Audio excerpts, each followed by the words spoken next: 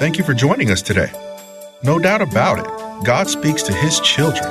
That gut feeling we sometimes refer to is God speaking to His children through the indwelling Holy Spirit. Jesus said, "My sheep hear my voice, and I know them, and they follow me." When we incline our entire being to Him, we will recognize the different ways He speaks to us. And when He speaks and we obey, He will order each moment of our lives, and we will be blessed and be a blessing beyond human comprehension. Have Bible, pen, and paper handy. Thank you, Jesus, for filling that void. You alone are sufficient. We bless you now. Speak, your servants are listening. Lord, I can't do this without you. Preach through me to your people, and let those who have ears to hear what the Spirit of God has to say. Help us to be still and not be distracted, but to tune ourselves to the authoritative word of God. In Jesus' name, and all God's children said, we're preaching right through the book of Jonah expositorily, and we are in the book of Jonah, chapter 3, verses 4 through 10 is the text for this morning. Jonah chapter 3, verses 4 through 10. The word of God reads, "And Jonah began to enter the city on the first day's walk. Then he cried out and said, 'Yet 40 days, and Nineveh shall be overthrown.' So the people of Nineveh believed God, proclaimed a fast, and put on sackcloth from the greatest to the least of them. Then word came to the king of Nineveh, and he arose from his throne and laid aside his robe, covered himself with sackcloth, and sat in ashes. And he caused it to be proclaimed and published throughout Nineveh by the decree of the king and his nobles, saying, Let neither man nor beast, herd nor flock taste anything. Don't eat. In other words, don't eat nothing. Don't drink nothing. What a fast. Do not let them eat or drink water, but let man and beast be covered with sackcloth. And cry mightily to God. Yes, let everyone turn from his evil way and from the violence that is in his hands. Who can tell if God will turn and relent and turn away from his fierce anger, so that we may not perish? When God saw what they had done and how they had put a stop to their evil ways, he changed his mind and did not carry out the destruction he had threatened. From this particular passage of scripture, we want to preach once again. It's time to preach. Verses 4 through 10, you can label this, the people of Nineveh believed God. The people of Nineveh believe God. In this particular passage, we can clearly see true revival experienced by Nineveh through their response to Jonah's preaching the word of God, declaring authoritatively that they would see imminent destruction if they don't repent and turn from their sins. With that being said, my friends, absolutely no one can get to heaven through anything else other than the person of the Lord Jesus Christ. How do you know when genuine revival comes? Number one, there is no revival apart from believing Christ alone. There is no revival apart from believing in Christ alone. God is the only way that anyone can be saved and have eternal life. The Gospel of John, chapter 14, verse 6 says, Jesus said to him, I am the way, the truth, and the life. No one comes to the Father except through me. Again, I reiterate, absolutely no one can get to heaven through any other thing, through any other person or religion, such as Hinduism. You cannot get to heaven through Islam. You cannot get to heaven through Buddhism. You cannot get to heaven through Confucianism. You cannot get to heaven through Mormonism. You cannot get to heaven through Jehovah's Witnesses. You cannot get to heaven through Universalism. You cannot get to heaven through Scientology, nor any other. Salvation comes only through Christ alone. For the scripture says in Acts chapter 4, verse 12, nor is there salvation in any other, for there is no other name under heaven given among men by which we must be saved. If you fail to believe in Christ alone, your soul will be without the life of God and eternally lost, which results in you being without salvation. Without Christ, you will not have spiritual life. Without Christ, you will have no peace. And without Christ, there is no hope. Secondly, how do you know when genuine, authentic revival has come? Number two, you know revival has come when we repent, turn to God, and forsake our sins. You know revival has come when we repent, turn to God, and forsake our sins. The people of Nineveh proclaimed a fast and put on sackcloth regardless of their status. They didn't care about their age. Influence did not matter, nor their position in society. Absolutely no one was exempt. Verses 5b and 8 says, the king of Nineveh proclaimed a fast and put on sackcloth from the greatest to the least of them. But let man and beast be covered with sackcloth and cry mightily to God. Yes, let everyone turn from his evil way, from the violence that is in his hands. Beloved, since absolutely no one is beyond repentance, when was the last time you fell under conviction by the Holy Spirit and cried out to God in repentance and turned from your sins to the Lord Jesus Christ? Jesus is the answer for our world today. It is not rap. It is not rock music. It is not celebrity. It's not the who's who in society. That rock is Jesus. He is the only one. How do we know when revival has come? Thirdly, there is no revival apart from taking decisive action in response to our sinful spiritual condition. Again, there is no revival apart from taking decisive action in response to our sinful spiritual condition. The people's repentance was a supernatural work of God. I reiterate, the people's repentance was a supernatural work of God. And God is even working supernaturally today. The king of Nineveh took action. He humbled himself and repented by taking off his robe, covering himself with sackcloth, and sitting in ashes. He didn't care about what folk thought about him. He wasn't so prideful that he couldn't humble himself. He did not say, I ain't doing that. He looked at his condition, and like Isaiah, he said, woe is me, I'm undone. The people's repentance was a supernatural work of God. The king of Nineveh took action. He humbled himself and repented by taking off his robe, covering himself with sackcloth, and sitting in ashes. In verse 6 it says, then word came to the king of Nineveh, and he arose from his throne and laid aside his robe, covered himself with sackcloth, and sat in ashes. America, my friends, is accelerating toward imminent destruction unless she repents and turns from her evil ways. Our nation, America, USA, is in dire need of revival.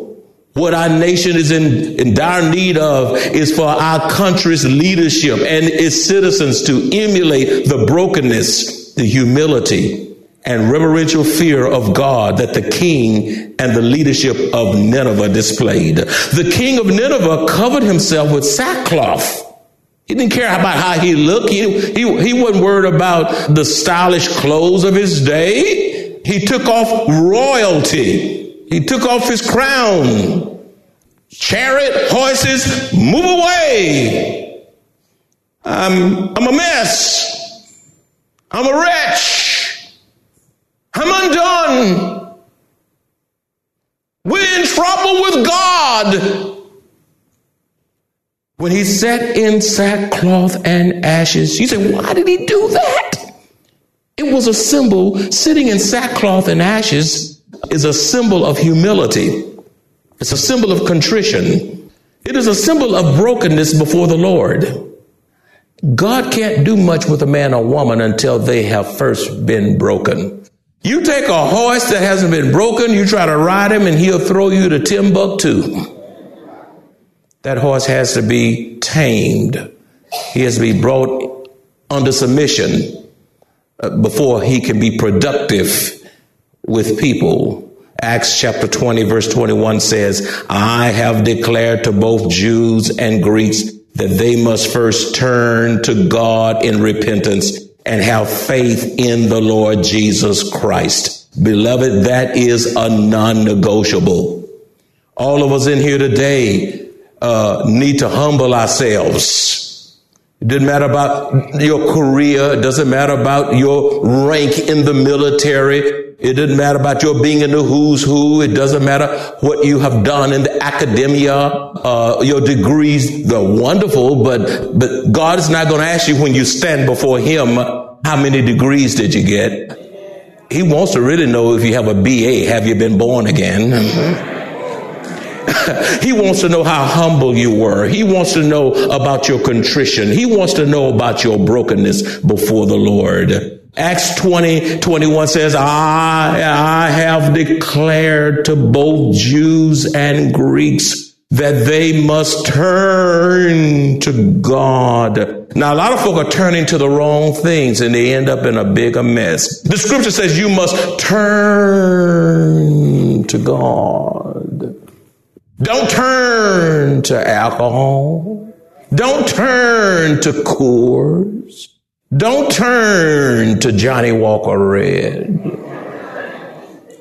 I haven't called yours. I can call all day to get there. Don't turn to opium. Don't turn to marijuana, even if they legalize it. Don't turn. You know, Satan works in the laws, you know. What folk need is a heart change. The Bible says right here, I have declared to both Jews and Greeks that they must, not might, not you should, they must, that's emphatic, they must turn to God in repentance and have faith in the Lord Jesus Christ. What happens when revival comes? Number 4. Revival in the church must come through her leadership.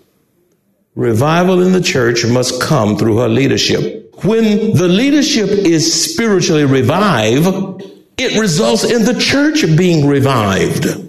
The church cannot be any more spiritual than her leadership.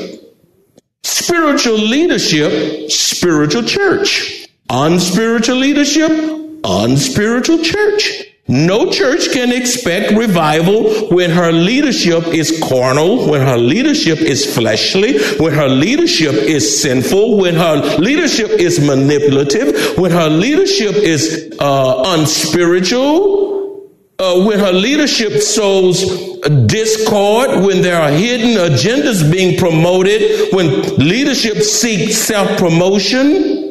We can't expect revival. There's only calamity and mess in the church.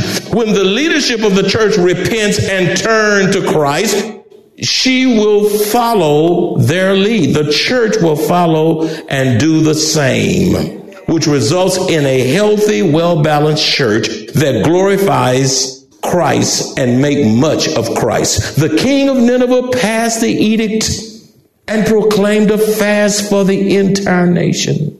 Verse 7 says, and he caused it to be proclaimed and published throughout Nineveh by the decree of the king and his nobles, saying, let neither man nor beast, herd or flock taste anything, not even a cracker, not even a peanut. I know some of y'all would have slipped your hand in the jar. Do not let them eat. Wow. Do not let them eat. What if I said today, but for the benediction, y'all, we're going to take a fast and none of you can eat anything the rest of the day. Some of you leave the church. Especially if I told you, and don't drink water. Oh, wait a minute, I got to have water. I got to take my pills. I got to do this. I got to do that. What if the leadership of our nation passed such an edict and proclaimed a fast for all of America today? If such an edict were passed today, there would be an outcry from civil liberties advocates saying, you cannot do this because of separation of church and state. PETA, that organization, would also protest to protect the interests of animals, which were also put on a fast. Even Lassie could not eat or drink. But this is exactly what America needs today. And God is sending warning signs to her that we must repent lest we receive judgment from Almighty God. Isaiah 5:20 says, woe to those who call evil good and good evil, who put darkness for light and light for darkness, who put bitter for sweet and sweet for bitter. The signs are all around us. Behold the destructiveness of political correctness. Behold rampant abortion in the womb and outside the womb. Behold gender confusion. Behold earthquakes and tornadoes and hurricanes and floods and wildfires and mass shootings all over our nation. And the horrific terrorist attack against our nation when the Twin Towers and the Pentagon were hit and thousands of lives lost 18 years ago on September 11, 2001. Have you so soon forgotten? Yet America is so quick to forget and is absolutely clueless about her spiritual condition and is ripe for imminent judgment unless she repents and returns to the Lord. Isaiah chapter 1 verses 16 and 17 says, wash and make yourselves clean. Take your evil deeds out of my sight. I don't want to see them. Stop doing wrong. Learn to do right. Seek justice. Defend the oppressed. Take up the cause of the fatherless. Plead the case of the widow. The question I pose to you today, beloved, is why do people refuse to repent and return to God? That's a legitimate question. There's got some people, who he think he is? Why do people refuse to repent and turn to God?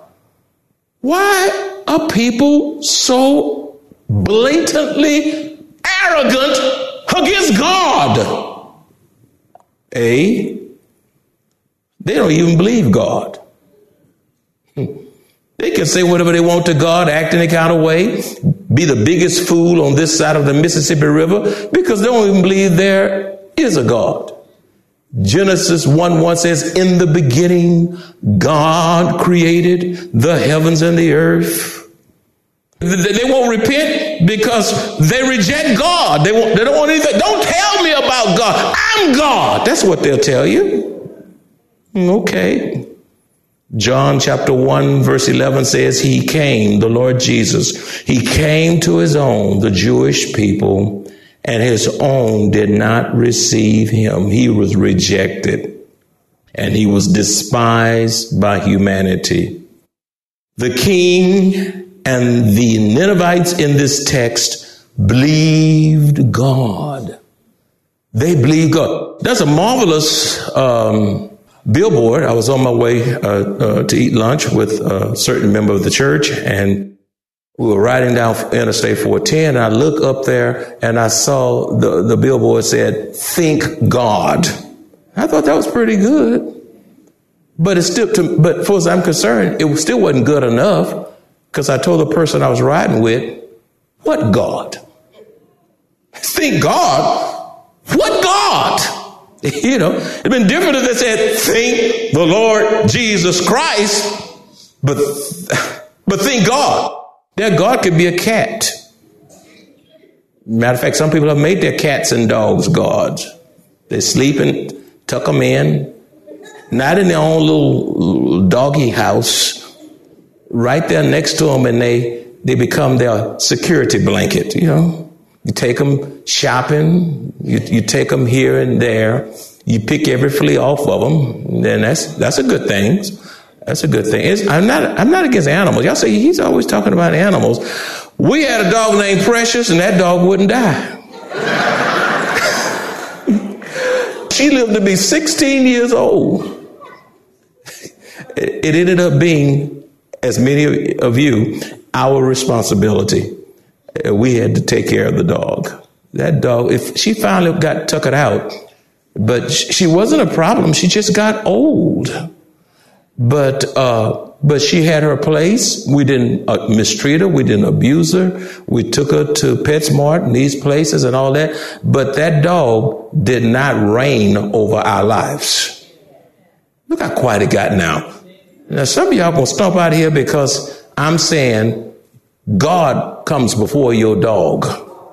People come before your dog. Huh? God comes before animals. God comes before your house. As a matter of fact, God comes before your family, because without God, you wouldn't have your family. So the people of Nineveh believed God. Do you believe God today? B, people refuse to repent because of their pride and self-righteousness. They refuse to repent because of their pride and self-righteousness. The Ninevites believed God, whereas today people refuse to repent because of their pride and self-righteousness. They do not view themselves as sinners, nor see a need to repent. Beloved, if you refuse to view yourself as a sinner, you will not see a need for salvation. Romans chapter 10 verse 3 says, "For they, being ignorant of God's righteousness and seeking to establish their own righteousness, have not submitted to the righteousness of God." You don't create your own way to heaven. You can't create your own righteousness. You have to receive the righteousness of Christ through the shed blood of Jesus Christ alone. C, people do not repent because they love their sins. They like what they do. They love what they do. They are actually addicted to what they do. And so they get carried away by the mundane things of this world. They love the world and the things in it. The Gospel of John chapter 3 verse 20 says, "For everyone practicing evil hates the light and does not come to the light, lest his deeds should be exposed." When you start living for Christ, people are either going to be drawn to you or they're going to run away from you. They'll not be neutral with you. You got that? Because of Christ, they'll be drawn to you, they'll run from you, but they'll not remain neutral with you. For everyone practicing evil hates the light and does not come to the light, lest his deeds should be exposed. People love their sins. Don't mess with me. It feels good. Let me have it my way. And you'll send yourself straight to hell. D, people refuse to repent because of their rebellion and hardness of heart. They refuse to repent because of their rebellion and hardness of heart. Romans chapter 2 verse 5 says, "But in accordance with your hardness and your impenitent heart, You are treasuring up for yourself wrath in the day of wrath and revelation of the righteous judgment of God. Rebellion and hardness of the heart. Smart people, intellectuals, scientists and people in the medical profession. And it seems like the more education that they get, the more prone they are to deny God. Many become educated fools. As a matter of fact, the psalmist says in Psalms 14:1, a fool has said in his heart, there is no God. And you can see all of what we see and witness all of what we witness when you can look at the structure of the eye, or the birthing process, the anatomy and how the functionality of it. You can only conclude that there is a God. When we disobey God, we set the stage for our impending destruction. God is our only hope. Jesus is the way, the truth, and the life. We must walk by faith and not by sight. We must obey God and look to the hills from whence cometh our help. And where does our help come? It comes from who made heaven and earth. If you enjoy this kind of biblical teaching or would like to hear this message in its entirety, please visit www.maranathasa.org, where you will find an archive of audio messages, service times, directions to the church, upcoming events, and much more. You can also reach us at 210-821-5683. Maranatha Bible Church is located at 7855 East Loop 1604 North in Converse, Texas, 78109, directly across from Randolph Air Force Base.